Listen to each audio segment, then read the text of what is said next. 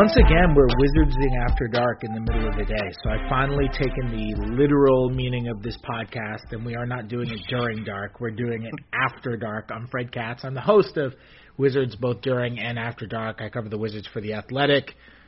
We're going to talk about... I didn't think Tim Connolly turning him down warranted an emergency podcast, although maybe I was wrong. But we're going to talk about Tim Connolly today. We're going to talk about more Wizards GM stuff, other names who have been thrown out there, where they are, how much of a problem this is that it's been 7.5 weeks and they don't have a GM. And then we're also going to talk about All-NBA. NBA released All-NBA rosters yesterday. Bradley Beal, if you're a Wizards fan, I assume you already know, did not make it. Beal received the most votes of anybody who didn't actually make an All-NBA roster, which means, you know what, if you're a Wizards fan, you can feel comfortable calling him a top 16 player because that's really what he was when the All-NBA voting came out. On the other line, Adam Morris covers the Nuggets. He's perfect for Tim Connolly, but is also great on the rest of the league. So I figured we're going to talk to him on Skype. How you doing? Busy week, huh? It was a busy week, and it's funny that you don't have to tell your listeners that you're recording this in the daytime, though. You can lie every now and then on your podcast. I've learned that. You know what? I'm so honorable that I won't even lie about the time of my podcast recordings. The honorable Fred Katz. I like it. That's how you know that my reporting has true credibility. That guy doesn't even lie about the times of his podcasts. Why wouldn't he be truthful on this? So honorable. Oh, so what did you make? Because you're going to have a different perspective. Because no matter how much you try, you look at, like, reporters, I'm doing air quotes right now, don't have biases, right?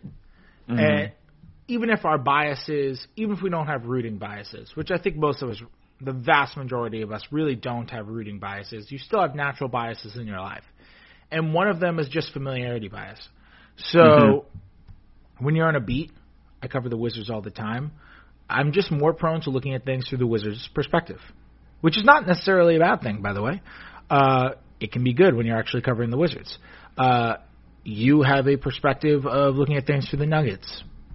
I'm curious what your experience was with the entire Connolly thing from the time they got rid of Grunfeld, from the time people, like the whole league, was talking about, well, Connolly's going to go there. I'll tell you what, I got a text when the Nuggets got eliminated from the playoffs. I got a text from somebody in the league, which was, the Joker, not the Joker, Nikola Jokic, because I will never call him Joker, because that nickname from all the TNT guys exclusively calling him that just kills me. You know the Joker, like Heath Ledger's Joker. You know the GIF of him saying "Here we go." Yeah. Someone texted me that within 30 seconds of the Nuggets losing. And you just and it wasn't a source. It was just someone who works in the league who just everybody in the league just thought that this was going to go down, and they offered him, and he said no. And so take me through your experience of the whole thing. Yeah, well, I was like you. I think a lot of us looked at it and thought that it just makes sense. If you remove anything you know about the guy, you just think, okay, a guy going home. The city of Baltimore, I know D.C. different than Baltimore, but close enough. He's woven into that city so much. He has so many connections, so much history, and so much passion. You ever hear the guy talk about Baltimore? I mean, the greatest city on earth. I mean, he's just so passionate about it. So I thought the chance to go home and be somewhere familiar and just be home. There was also, he's talked about some family reasons. He wanted to be home at this specific time. So you thought the draw was there, and then you factor into it as well.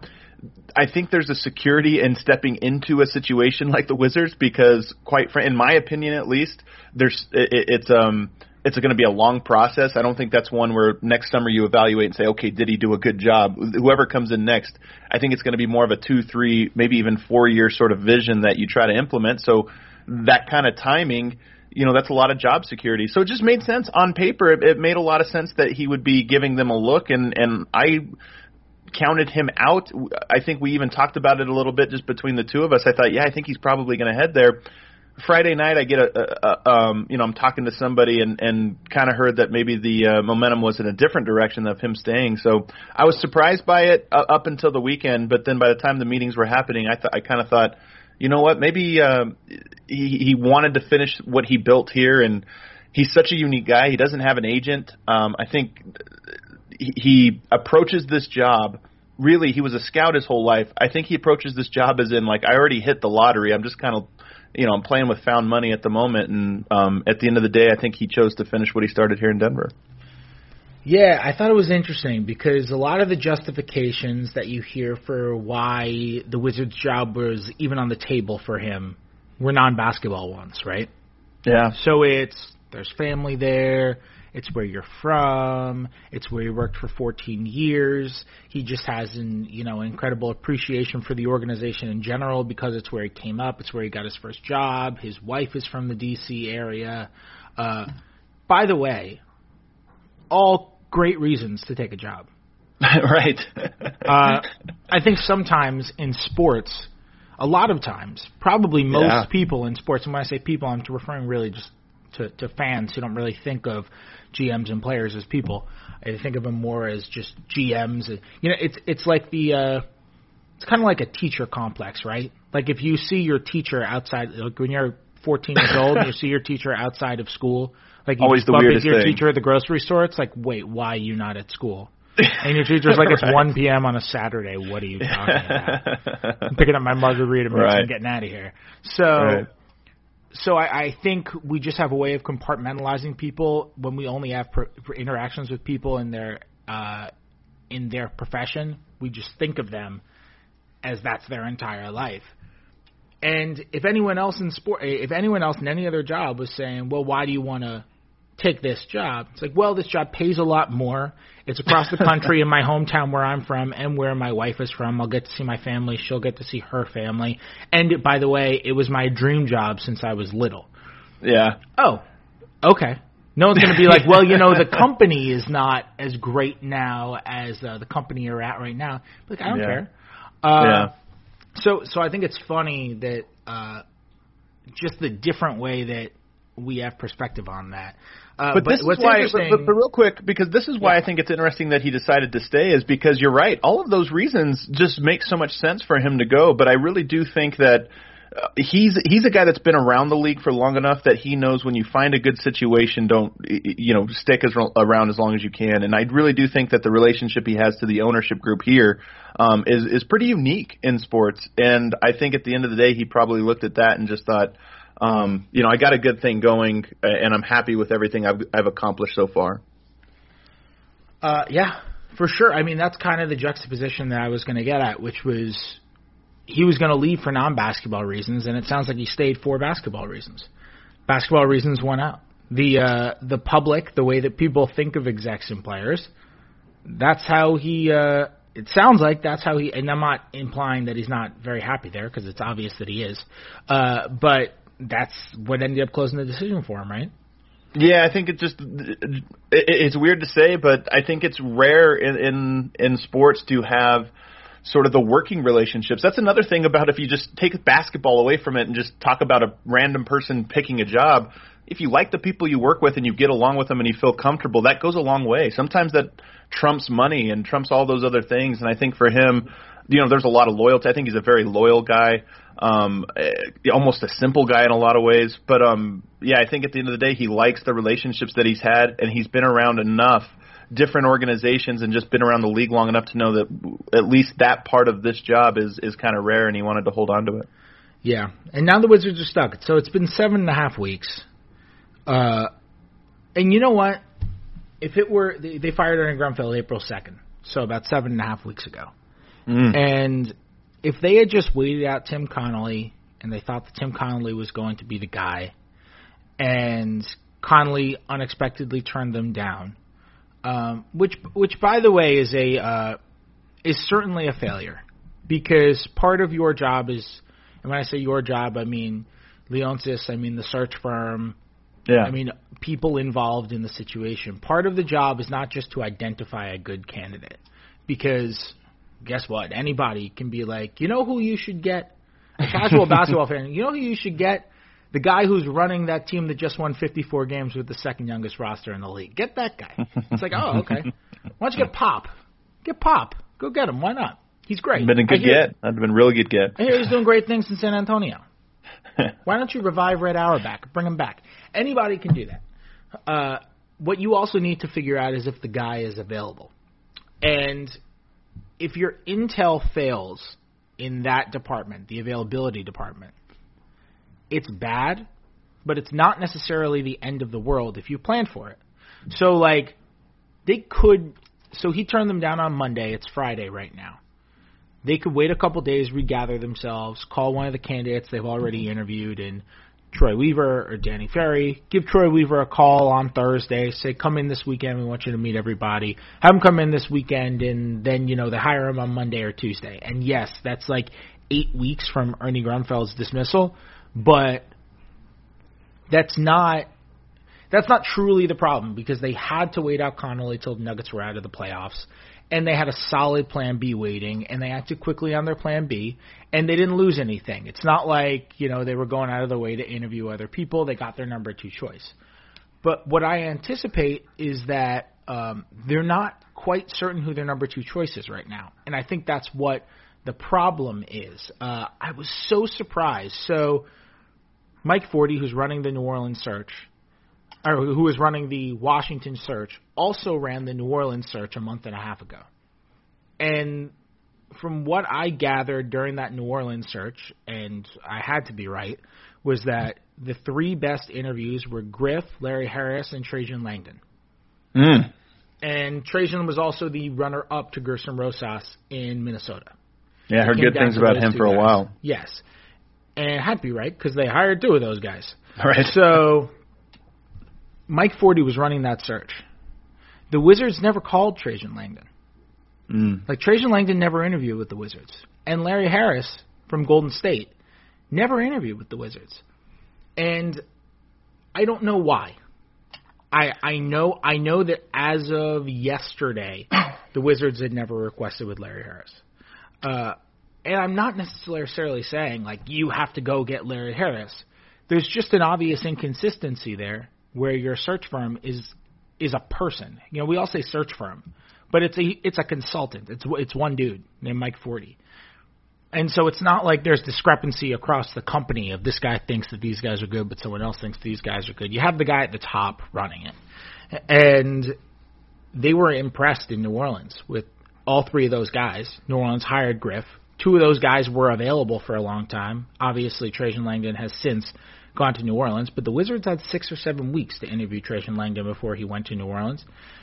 Yeah. And they didn't. And they didn't interview Larry Harris. And there are a number of other GM candidates out there. They've interviewed very few people. The only 3 people they've interviewed are Tommy Shepard, Troy Weaver from Oklahoma City, and Danny Ferry, who was the GM of the Hawks and the Cavs and had the interim label with the Pelicans for a few months this year. And that's it. It's like you got to cover your bases, I've got a strong theory on this, though. So you talked about the role of a hiring firm, and I think the one thing you left out was sort of you identify the guys, you have the contingency plan, but you also, I think, try to get the best angle for how to hire this guy, like how to convince him, because it is a hard thing sometimes to jump at ship and to join another one. And I wonder if the sense I get just from reading the tea leaves from everything I see publicly, I wonder if Washington sort of counted their chickens before they hatched. I wonder if there was a little bit of like, oh yeah, it's home and we have more money and yeah, he'll come here. Like we got that. And I wonder if they just were a little too sure of what his decision would be, and also maybe just sort of misread some of the things that maybe would be most important to him. And not that I think they blew the meeting, but I think it was just going to take more convincing than they anticipated, and maybe were less prepared to sort of convince him in the ways that they needed to. So part of them not having all these backup plans, I wonder if they just thought they had their guy in the bag. Oh, they did. And that's why I say it's a failure. That's why I say it's not just a failure of intel, but it's a failure of operation. Even if you think you have the guy in the bag, it's like don't bust out the champagne until there's pen to paper. Right. Like this wasn't even a. I think that's what happened though. Right. This wasn't even a DeAndre Jordan situation. This was right. just like this was a Kevin Durant to the Wizards situation. Yeah, you know, for sure. And so, like, when you don't know, at least cover your bases. I'm not saying it's a failure that he turned them down. Tim Connolly is a good GM who operated professionally and turned down a job offer, and that's it. And I'm not saying it's a failure that they turned him down. I have no evidence that they offered him less than he wanted, and so he just felt like they were being cheap and turned them down. Right. In that sense, that's not the failure. And I can't even say it's a failure until the process is done. But the flaw in the process is that now they're sitting here.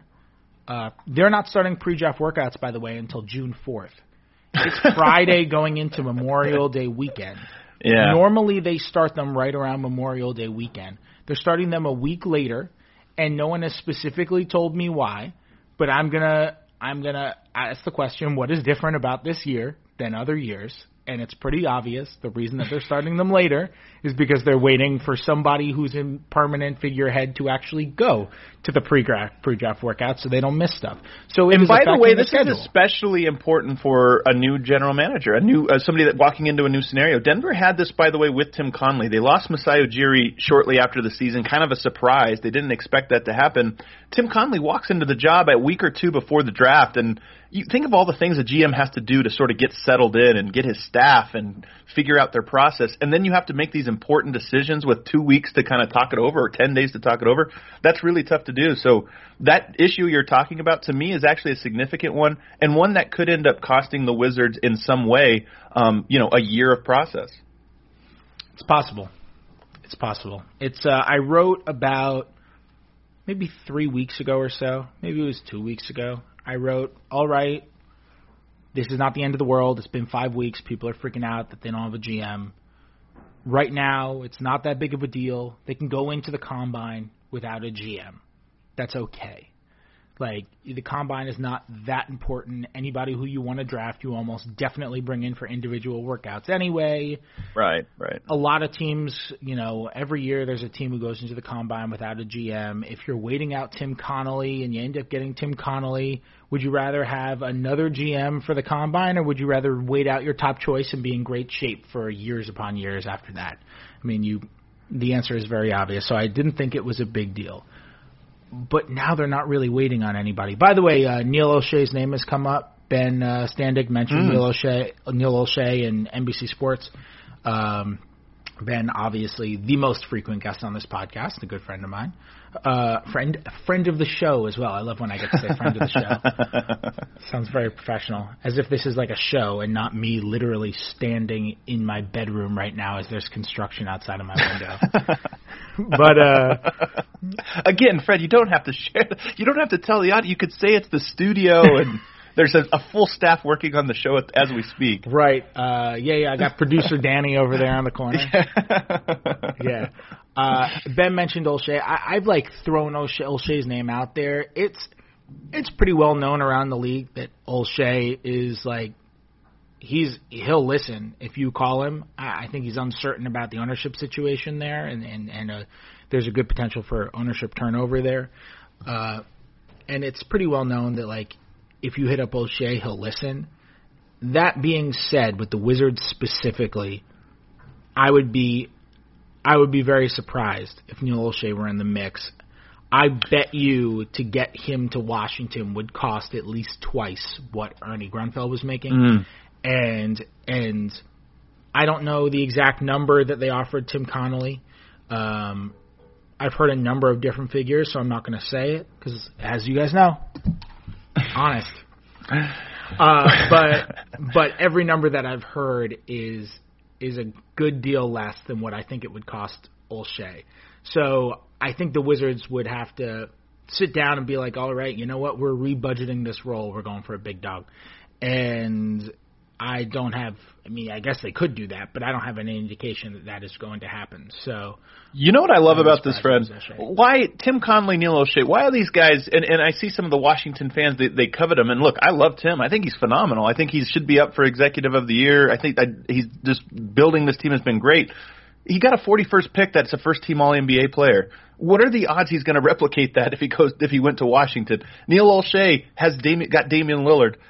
Where is Portland without him? Where are the Nuggets without Jokic? So a lot of this is funny to me. A year ago, people were talking about if Tim Connelly should be fired because the Nuggets missed the playoffs 2 years in a row by one game, and there were some question marks about can this team get over the hump, or are they just kind of a fake rebuild team? So it's funny to me how much these narratives change on a dime, and how often a general manager in particular can look like a genius when they get somebody in the second round who turns out to be a super duper star. And I think Tim Connelly's great. That's not a knock on him. It's funny the perspectives I see on these things and how quickly they change. Yes. Yeah, I mean, Portland got swept out of the playoffs last year, and people were saying they need to blow it up and talking about how they messed up their future in the summer of 2016 when they signed Evan Turner and Alan Crabb and Myers Leonard. And now Myers Leonard is scoring. Yeah, now Myers Leonard is scoring 25 points in the first half of elimination games. Right. I mean, it's just, Evan Turner is closing out Game 7s against Denver with 10 points in fourth quarters or whatever it was. 9 points. Like, it's amazing how quickly the narrative can change. And I think Neil Olshey is a good GM, by the way. He did not have a good summer of 2016. But he drafts well. He has swindled some very good trades. He did a great job. He basically built those. I mean, he wasn't there for a lot of it, but he basically built the building blocks for those Chris Paul, DeAndre Jordan, Blake Griffin Clippers. Yeah. And that was Neil Olshey putting that together. So, yeah, I don't know. You're right. It's interesting with the narrative. You got 5 minutes to talk about Bradley Beal and All-NBA? Let's do it. Would you have had? You didn't have a vote, right? I did not. Would you have had Beal on your All-NBA? I would have, and I'd have had him over Kemba. I think both guys are fantastic. I don't think it's like a topic I would like dig my heels in the sand and say no, they got this wrong or anything like that. But to me, I just think Beal is a better player, and I don't think anybody was saving that Washington team this year. So a lot of times when guys are really close like that, maybe you look at team record or team success or whatever. But in this case, I don't know what Beal could have done. Here's my thing. If I voted for Beal too, I put Beal 6th. If you think Kemba had a better year and you can prove it, that's great. Kemba's an awesome player. If you think Klay Thompson had a better year and you have logic behind it, you can prove it, that's great. Klay Thompson is obviously awesome. Yeah. I could say the same for a few other guards who are legitimately great players, and I think you can make arguments for All-NBA. There is one argument that I find so painfully stupid of Kemba over Beal, and unfortunately for Bradley Beal, it is, I'm going to guess, the most common argument for why people voted Kemba over him, which is, and Beal received the most votes for anybody not to make All-NBA, by the way, so he was close. Right. And it's that the Hornets won 7 more games than the Wizards. and to me, it's like, man, like, you know what? I'm not big into team success factoring into All-NBA. But I will look at, like, tiers of teams, you know? If you're on Milwaukee, I'm just naturally going to give you more of a look than if you're on the Suns. It's just how it works. And if you're on the Suns, there's a very little chance, or you're on the Knicks, or you're on the Hawks, or actually not necessarily the Hawks, but you're on those bottom teams, Chicago. There's just a small chance, Cavs. I'm not going to vote for you if you're on a team that bad. You can't pull your team up to 20 wins, you know? That being said, the way you have to look at this is with context, and you can't necessarily say, well, Charlotte won 39 and the Wizards won 32, so Charlotte was demonstrably better. First of all, 39 wins in the Eastern Conference legitimately sucks. Yeah.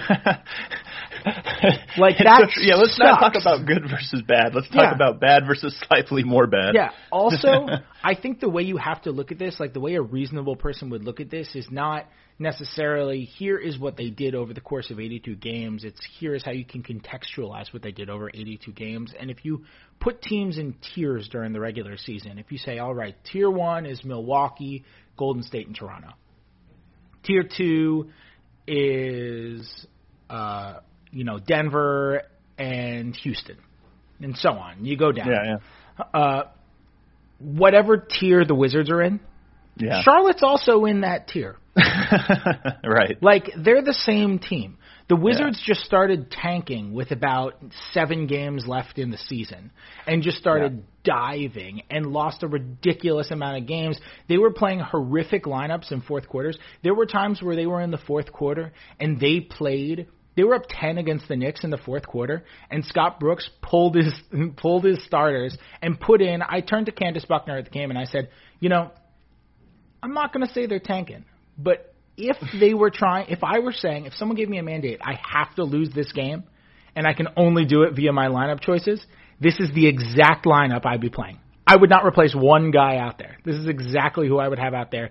Then when they were down 2 with 12 seconds left, they didn't foul and just let the clock run out. It's like, okay, you guys are tanking. Charlotte never tanked. If Charlotte started tanking with 10 games left and the Wizards didn't tank, guess what? One would probably have like 35 wins and the other would probably have like 33 or 34 wins. Like, you have to here's the best part, Fred, is that all of these things are so connected now because Washington, moves up in the tanking standings, then they fall 3 spots in the actual lottery, so that didn't work out. But then on top of it, these votes, they matter for player salary. So maybe you're right. If Beal and if the Wizards and Charlotte are only separated by a couple games, 1 or 2 games, maybe this is different, and then maybe he's eligible for Supermax. So it's so dumb that all of these things, there's such a chain effect between how all of these things played together. Tanking, All-NBA, salary, Supermax. It's almost comical. Yeah.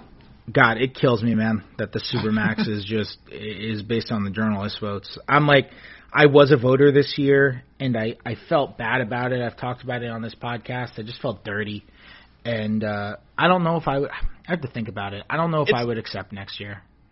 Yeah, it's not right. I mean, it was a poorly thought out, I think, adjustment to the CBA.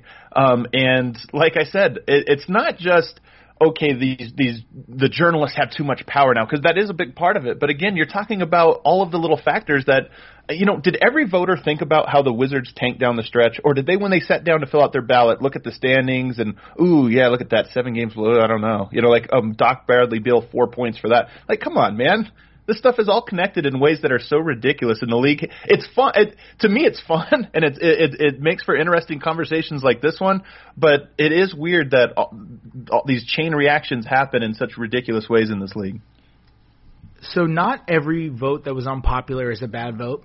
And as one of the 2 people who voted for Thad Young for all defense this year, I will maintain that position. Okay. But good God, someone voted Dwayne Wade second team.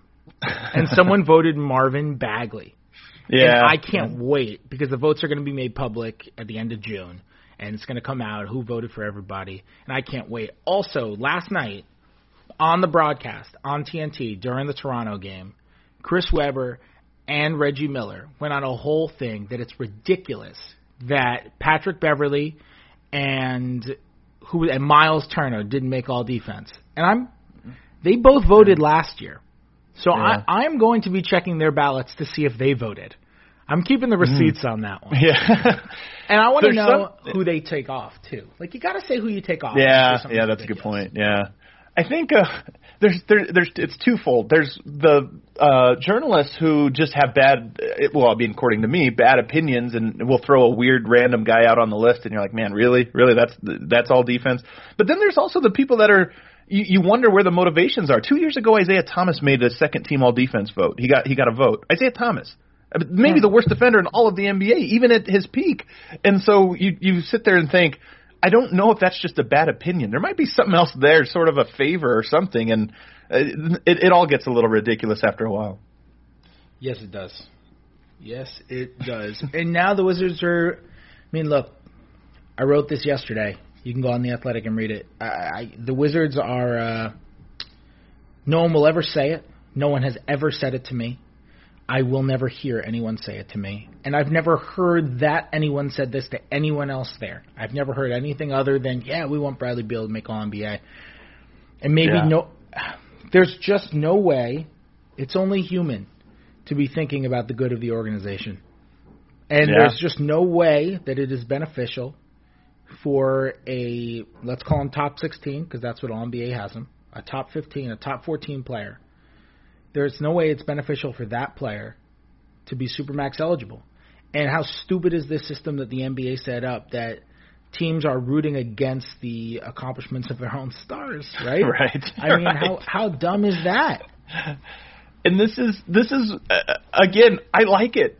Not because it needs changed, but I just like how absurd it is because this league is so great and there's such crazy incentives, built in like this that are counterintuitive. And right now, would you rather be Charlotte or would you rather be Washington today as opposed to Monday? Did that switch at all? Because as you mentioned, now you got to pay Kemba Walker that money, or at least it becomes part of the conversation. And Kemba Walker's great. I think a Supermax, just the idea, not the idea of how it's structured, but just the idea of like who is worth that much money relative to, even with the if you're filling out a roster, who can really afford to pay a player that much money? Yeah, LeBron James, Steph Curry, Kevin Durant. There's a handful of players.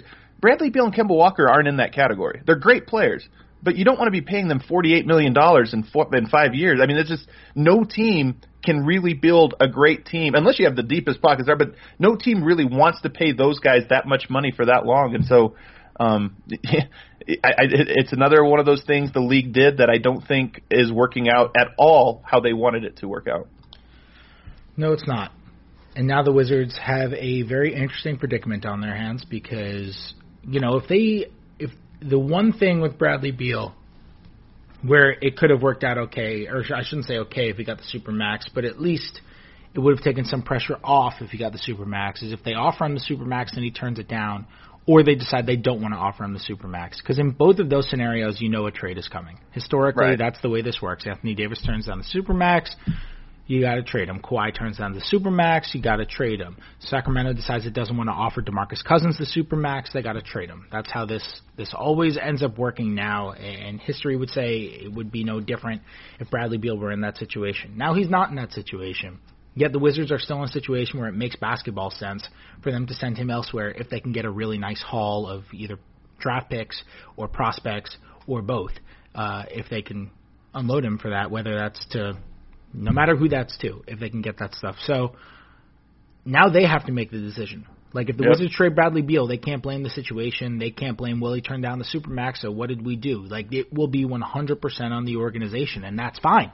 I mean, that's most trades. It's 100% on the organization. But and he has one more year to earn it, right? Am I wrong? Yeah. He has another year to earn it, but he might not be around to earn it. Yeah, right.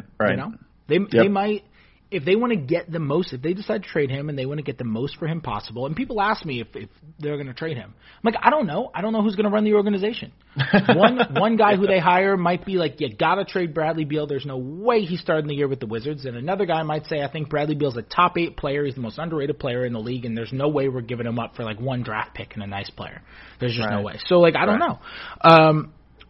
But yeah, I mean, I think part of it is that, like, David Aldridge wrote this morning that Ted Leonsis is wary about trading Bradley Beal. He's not exactly willing to just give him up. And if there's no excuse to give him up, and you hire somebody who's on the fence about it or whatever, maybe he ends up not being traded. Maybe he ends up staying, and you end up with basically even like a stripped-down roster of what they had last year because they don't have cap space. And, we saw what happened last year. The suffering could, I'm looking at the salary cap sheet, the suffering could end after a season. I do think that it's not the worst situation I've ever seen from a salary cap standpoint. It's not great, but and especially because the John Wall Supermax, again, another example of that contract just hurting. But at least there is some, it's not easy. I wouldn't bet on it, but there are some ways out of this to kind of build a roster a year from now. But you know how it is when you've had a team miss out on the playoffs and just kind of not reach their potential a couple years in a row. Saying one more year, that's a tough sell anywhere. So, tough situation. Yeah, for sure. Anything else you got before we go? Not really. Curious to see how it all shakes out, though. I do think Washington's an interesting player this summer, and the Bradley Beal thing is probably a top, I don't know, five storyline of the offseason, a free agency, and the trade market. So I think Washington will be at the forefront of a lot of conversations. And Adam does awesome work So go read his stuff.